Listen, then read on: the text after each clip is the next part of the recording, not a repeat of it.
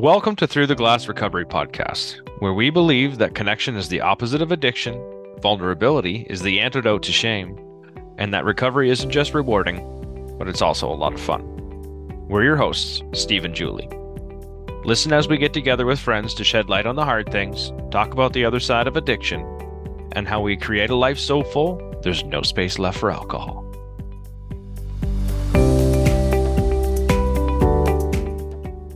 Have you ever noticed that you compare yourself to others? It turns out this is something that almost everyone does, and it has a seriously negative effect on our self-esteem and self-worth. In this episode, we get honest about when we compare ourselves to others and also share some thoughts on how to overcome that. So the only person we are comparing ourselves to is our old self. In case you haven't already heard, we've been sharing all kinds of extra video content on Instagram, Facebook, and TikTok. We share little bits of wisdom that we've gathered along our journeys and other useful, inspiring bits to carry you along yours. You can find us at Through the Glass Recovery on any of those platforms. We are here tonight with our friends Dan, Liz, and Alex. I'm going to ask you guys just to introduce yourselves really quick. Dan, do you want to go first? Yeah, sure. I'm Dan. I'm from Pennsylvania. I've been sober for 965 days, closing in on that 1,000. I can see that coming. That feels nice. And I'm happy to be here. Thanks for inviting me. Yeah, thanks for being here. Thanks for being here, Dan. And Liz. Hey, thank you for having me. I'm Liz. I am just about 10 and a half months sober. Awesome. Thanks for being here. And then Alex. Hey guys, I'm Alex. I'm from Cincinnati, Ohio. I'm 39. I've got about 16 months sober, almost. Awesome. Awesome. Cool. Well, thank you guys for being here. I'll go ahead and read this topic. I think a lot of us struggle with self-worth. That causes a lot of different issues that can become real problems in sobriety, from people pleasing to depression. I think one of the most common things we do to contribute to our lack of self-worth is comparing ourselves to others. When have you compared yourself to others? How does it affect your life and your recovery? And what have you learned, or how have you overcome it? I think that's a great example for self-worth is comparing ourselves to others. Because I think that whether we have, whether we're addicts or not, I think everyone does that. This person is better at math than I am. This person, is a better runner than me. This person is, instead of looking at the right question, and that's a trap that I fell into also, and I fell into it in sobriety. I'd be like, this person, they really seem to be getting this program. They really seem to be doing well. This person is recovery, and I just don't feel that in me. And I had to realize that was the wrong way to look at it. The question is, when I hit 30 days of sobriety, the better question is, am I better off now than I was 31 days ago? Right. Yes. There's the comparison. The comparison is me, because I'm the only person to measure up to. If I try to measure myself up against everyone else on earth, I'm never going to live up. Never. But if I can measure myself up to the best version of me, I can match that. I can meet that. And I can be proud of that. And I can say I am better off now than I was, 2.5 years ago. Yeah. This kind of reminds me of, my daughter shows horses. I've talked about her on here before. And at every horse show, the judge has a sheet where they score each rider. And then at the end, they can actually go look at those sheets and see how they scored and what they did well and what they didn't do well. And it's really easy for all of those kids to look around and think, I'm not as good as that person. That person's better than me. And they get overwhelmed and they feel like they're not even good enough. And so early on, we started taking pictures of those score sheets so my daughter could keep comparing herself to herself. Because all of those kids there are showing up with different horses, with different amounts of training, with different backgrounds, with different trainers, they're different ages, with different experience levels.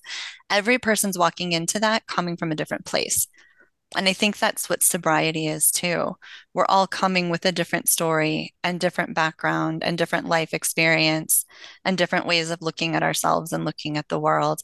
And so there's no way we can compare ourselves to the other people around us. The only valid comparison is the one to ourselves. It's easier said than done. Definitely easier said. I mean, that's it. It sounds all well and good. I think for me, I was thinking about this today, and in different places, I feel like right here in my element, I feel a hell of a lot better. I'm in my element, and you know, I've been working at this same place for a really long time, and right now I do not.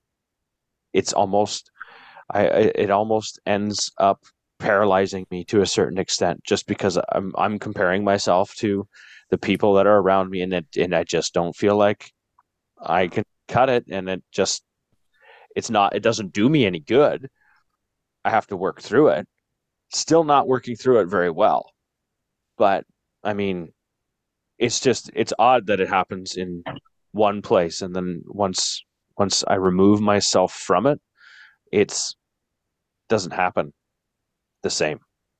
I don't think it's unusual to have a comfort zone place, Mm-hmm. a place that because it's not a place where we make those kind of comparisons. We get to feel safe here, Mm-hmm. you know. But I think it's just an easy trap to fall into in whatever section of life that you're in. I mean, I can resonate with it. Like just recently, I went through a situation of a lot of comparison, with my sister's wedding and like being there and like not only comparing myself to a past self that I romanticized, but comparing myself to like the others that were there, like I'm in recovery right now and like my life energy level, everything looks different than how it used to look, before I started really doing the deep emotional healing. So like an event like that was so much more like brought up so much more for me than I needed to process. Whereas, if I had just been numbing out before, like sitting there in a chair and like comparing myself to be like, I should be the life of the party right now, Mm-hmm. and then I feel that distress in my head, like, that comparison.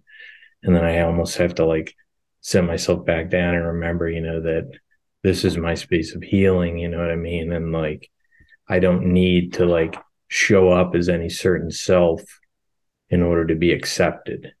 Like I can be accepted for who I am right now, because I've been open with the people in my life about my sobriety. They know that I'm going through an emotionally taxing time. So I feel that. And if I don't like use the tools to get myself back out of it, then it can really be a big problem comparison to others. Almost make yourself feel like you're out of place without being out of place. Yeah. Yeah. Mm-hmm. And you can almost feel like, and I can almost feel my old self like, oh, I could just have a drink. Like I had the thought, and I haven't had that thought in a long time, and that thought can come up, and I can observe that thought and like recognize and be humbled by it. This is an opportunity for growth and to rewrite the story of myself. It's interesting you bring that up. I went on a 6K walk after work, and work was a lot of what I thought about. Mm-hmm. And because that's my next roadblock, that's the next thing, that's my next challenge, to figure out what I need to do there. And I was like, when I was drinking, I was a bull in a china shop, but I got some things done. And I could easily compare myself now to then. And right now I'm not a bull in a china shop. I'm still trying to figure out my way. But it's easy to go back and be like, I know how to just kind of ram through all of this, but it damages a lot of people in the meantime. So I think I'm still just trying to. I don't know if it's I don't trust myself or I don't trust. There's a trust thing I think that's there, that um, whether it's with the management that I'm dealing with or I don't know what it is. I don't feel supported. I feel like if I ask for help, it's going to make it more difficult. And so because of that, I'm scared to do it. So I'm left doing not a good enough job. I think a big part of that in sobriety is just you have to completely relearn how you're going to do everything. Mm-hmm. We all used to do things one way or another when we were drinking. We're all completely different people now. How we accomplish things, how we interact with others, all of that is changing, and we're all just figuring out what that even looks like. It's really not a comfortable place to be. Yeah, Mm-mm. It's that awareness of it that's important. I was not at all aware when I was drinking of who I was, what I was doing in the world, what was about me, what am I like? I had no knowledge or thoughts of any of these kind of things.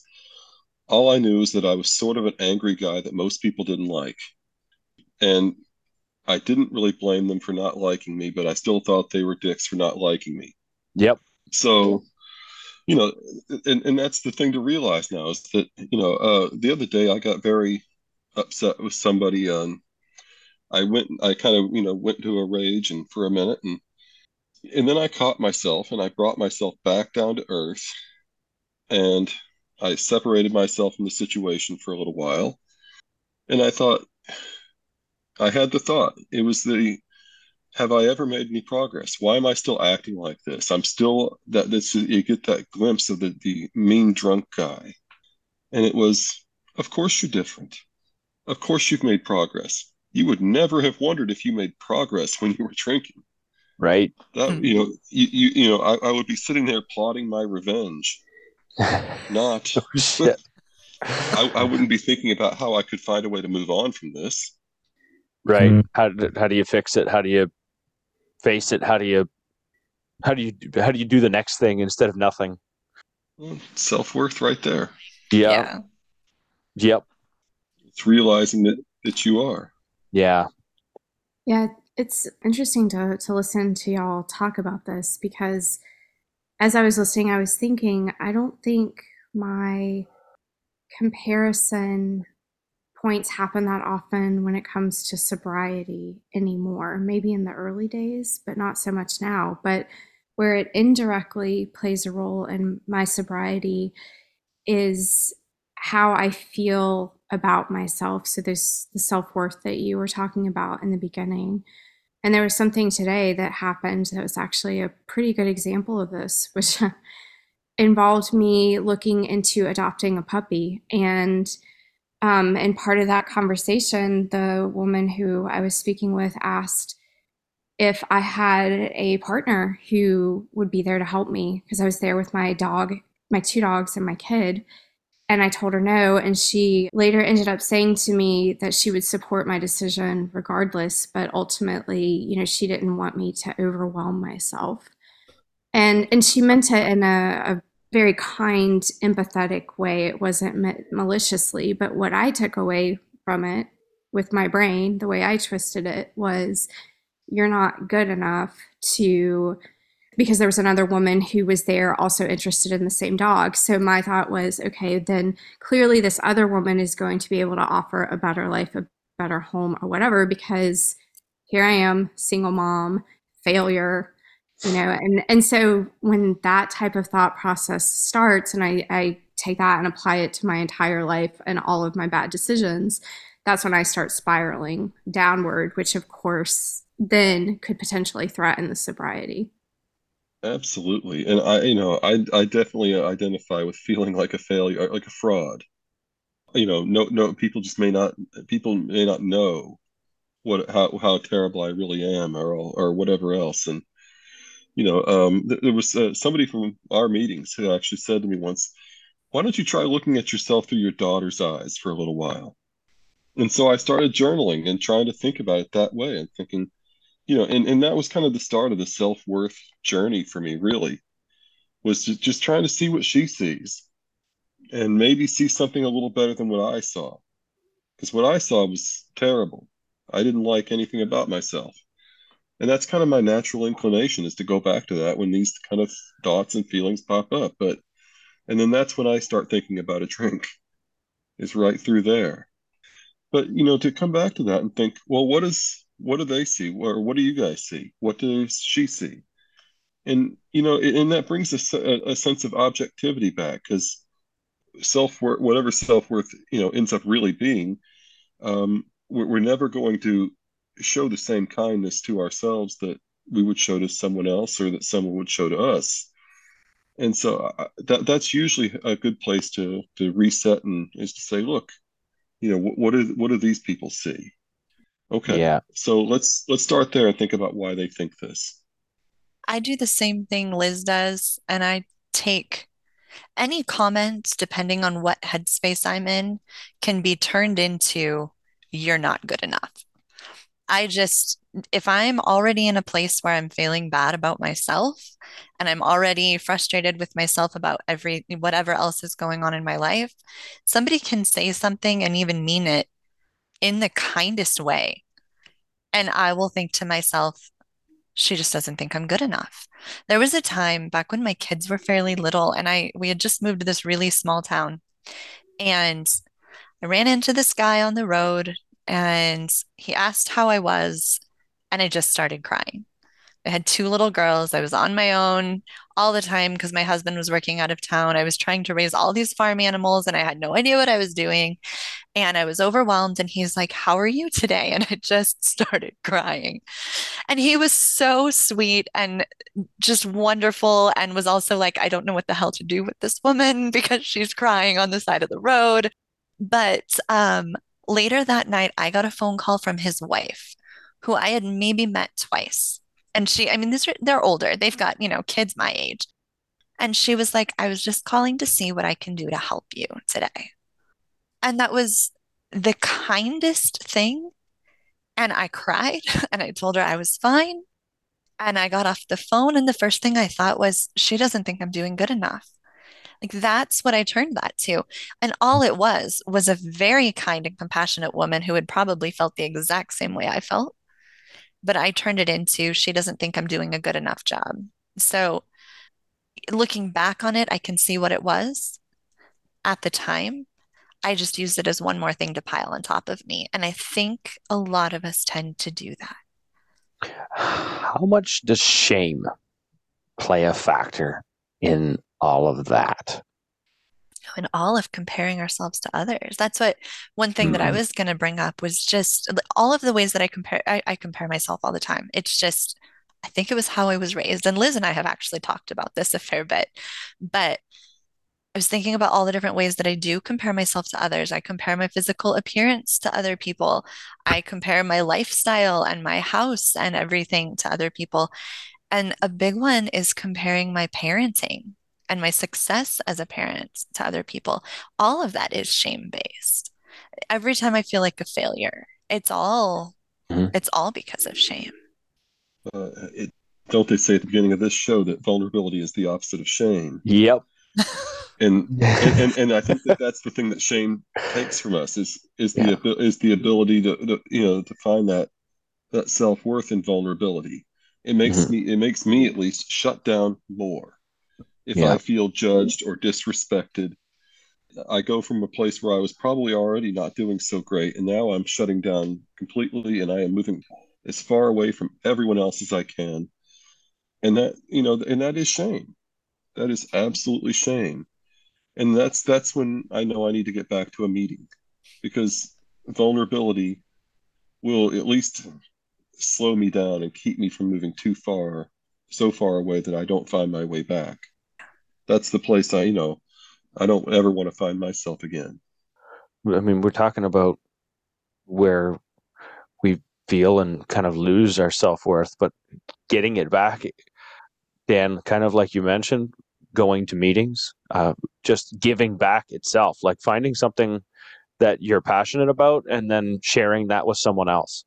I think when you have the opportunity to share something that you're passionate about with someone else that they're interested in, just I think that really helps pull that back. Absolutely.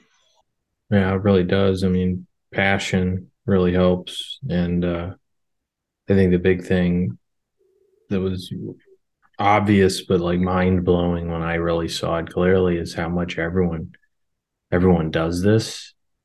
We all compare ourselves to each other, and like everyone is like suffering from that. So like I'm not alone in this, and that kind of brings me comfort, because everyone's trying to like curate their perfect image to present to the world, so I'm only seeing a piece of what others want to show me. That one of the things that came up for me and kind of plays into that is social media. And social media was like maybe the main place that I would fall into the comparison trap. And all you're seeing is the things people want to show you. And it's really easy to compare my mess of a life to the perfect pictures that people are posting on Facebook and Instagram. And, I remember thinking, like, and I haven't used social media, I haven't used Facebook and I quit Facebook the same day I quit drinking, but I remember kind of wishing that I could just have as perfect of a life as some of those other people. Like, what would it be to just be that confident and to have a life so good that you didn't have to worry about what others thought of you? And reality is, those people are posting those pictures for exactly the same reason I posted my perfect pictures. And it's because they just wanted everybody to think they looked great too, because they were busy comparing themselves too. And yeah, it is something we all do. And I think social media encourages that. Like it pushes us toward that. It's like showing what you're the best part of your crappy day. I heard a story once of a couple friends going to it is right. It's like the here we just captured the one smile. The rest of the day was garbage. I heard a story once where two friends went to the same place. They're two friends with their families. They went to the exact same place, and then the one friend was like they had crap. Their day was shit. They was garbage. The one picture on Facebook was of the entire family smiling. The other person that was there was like, this day was horrible. And so it doesn't tell the story, right? It's like the picture, here you look at me right now and you see a gray wall. What you don't see is the clothes on the floor over here, and what you don't see is the turkey fryer back there, and what you don't see is the climbing tree stand over here, right? Like it looks clean here. I don't. It's not right. It's only what you see, and it's only what I'm letting you see. I guess that's the main thing. It's only what I'm letting you see. Well, I think a lot of that too comes from a place that we don't want to admit that we are imperfect, Mm-hmm. and it's important to realize that we're going to make mistakes. I mean, we're going to get tickets. We're going to make mistakes with our kids. We're going to leave the house a mess and and forget a deadline. All these things are just a thing that people do, and we try to avoid them, but at the same time, they are human errors. And we can't hold that against ourselves for being human. Everyone else is out there making these kind of mistakes, and we can't pretend that they're not. And that's where the shame came in for me, because it was always, this person's got it together, this person's got it together. Why don't I have it together? Yeah. Why do I feel like I'm a mess all the time? But like you said, everyone else is going through this at the same time, at the same speed. But I just could not let myself see that, and it was accepting that and accepting that I need to forgive myself when I make a mistake. Okay, I see I did something. Move forward. My self-worth always came from the outside. Mhm. It was always I was always looking for some sort of affirmation from someone so I could feel better about myself. And I mean, it got to a point where a compliment was hard to find to begin with. But I still, I had to, I had to come here to find, I had to be shown, I had to be retaught. This is the reflection of you that I see. and to start believing that that was the reflection, because it was shown in a way where I could understand it. And I had to learn that it took people like you to show me so I could actually put that together inside and be like, I have value. I don't need it from you guys anymore, but I needed it from you guys at the beginning, because that reflection of me looked completely different than the reflection that you guys saw of me. And it needed to get embedded. That's where that healing came from. So, surrounding yourself with the right people makes a huge difference. Totally does. It's just like that pure acceptance that we have of each other, you know what I mean? Like we don't have like we accept each other for who we are, and we know like all the little things about it are like there to help us like heal. You know what I mean? And when we have that pure acceptance for another person, then we can start to see what that would feel like for ourselves. Mm-hmm. You know, what would it be like if I judged, like if I gave myself the grace that I gave Steve, how would that feel? You know what I mean? Or the grace that Steve has given me. If I was that compassionate with myself, how would that feel? What would that be like? And the comparison to others is the thing that would fall away, because I've learned that my individual emotions and the way I process the world has validity to me. You know what I mean? And that's okay. Mm-hmm. Mm-hmm. It's okay to be that way. And like, that's how I need to be to get better. I need to be myself. I think the solution to all of this goes back to authenticity and vulnerability.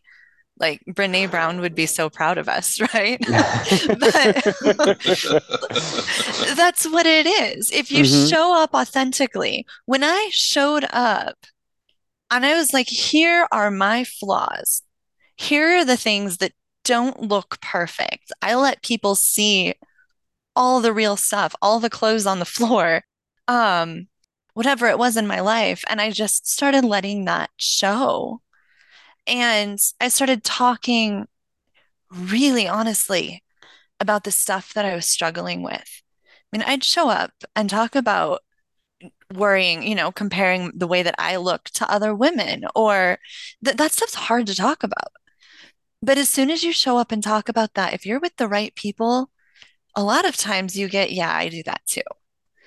Mm-hmm. And as soon as you get that, it all starts going away. You don't even have to compare yourself anymore, or not as much, because as soon as you start talking about all of those things, your self-worth increases dramatically. Like we all think that our self-worth is going to come from putting this perfect image out there. And reality is the self-worth comes from like letting people see all of the real stuff and letting them accept us for it.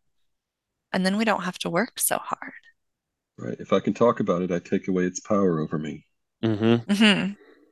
Shame dies in the light, just like that. It's just Just like that. squeezing it out is the hard part. Taking it out from the shadows, that's the scary part. Well, that's something that I think I've learned along the way, and that I know I was very much in the whole anonymous side of the program early on. I didn't talk to anybody about any of it really outside of meetings. But I've really started to tell people who I'm friends with and people who I used to work with or things from a while ago, and I told somebody recently about it, about my journey, and she was like, I'm sorry I couldn't have been there for you. I didn't know you were hurting. Mm-hmm. And I was like, well, not many people did. And I appreciate that. And, I think that if I could have let people be that close to me back then, I I probably wouldn't have found myself in as deep a mire as I ended up being in. And I think that's the thing to learn now is that people who are not in recovery, to be open with them and to say, I'm not going to compartmentalize anymore. I'm not going to show you just the part I want you to see. I'm going to show you me. Mm-hmm. And if we still have a friendship after you see all that, then we are friends. And if Mm-hmm. not, well, I wish you well. Mm-hmm. Liz, were you going to say something? Yeah, I was just thinking, if I am showing people what I feel to be the most unacceptable parts of myself and am accepted anyway, then that's that's how I start to regain some self-worth, which I know it sounds like external validation, and it is, but in some ways it's also just reflecting, you know, and also just hearing back that the things that I think are worst about myself, I mean, some of it's bad, right? But it doesn't make me a terrible human being. It makes me human. And that we're all actually living this way in terms of we all have our mistakes, our regrets, our shame. Some of us are talking about it openly, some of us aren't. And some of us are using, as I did, alcohol or other substances or forms of addiction to try to hide all of that. But as y'all said about exposing it to the light, being authentic, that's at least for me how I've started to regain some of the self-worth, although it's a journey. It's a journey. Yeah. Definitely a marathon, not a sprint, and it takes time. And drop another AA thing in there. It's progress, not perfection, Hmm. is what we aim for. Perfection's impossible. Holding myself to that standard is never going to work. But I can say, look, I'm better than I used to be, and I can continue to aim to be better and to be more aware. I think that the best thing we can ever do for ourselves is be proud of who we are, for who we are. Yeah, Liz, I think you said something. You said something about external validation. And I think there's something to be said with saying the hard thing. And once you say it, you take it out of your own head and then you get to believe it. You get to believe that that piece, whatever it is, that it's real. And then once you can see that that is real, whether it's the shame or it's the guilt, or you can start finding the self-worth in that, because a lot of the times the story that we tell ourselves isn't reality. So once you do say it, I think you end up finding more pieces of yourself. So I want to say thank you, Dan. Thank you, Alex. And thank you, Liz, for your time tonight. It was really great to have you guys on. It's always a pleasure.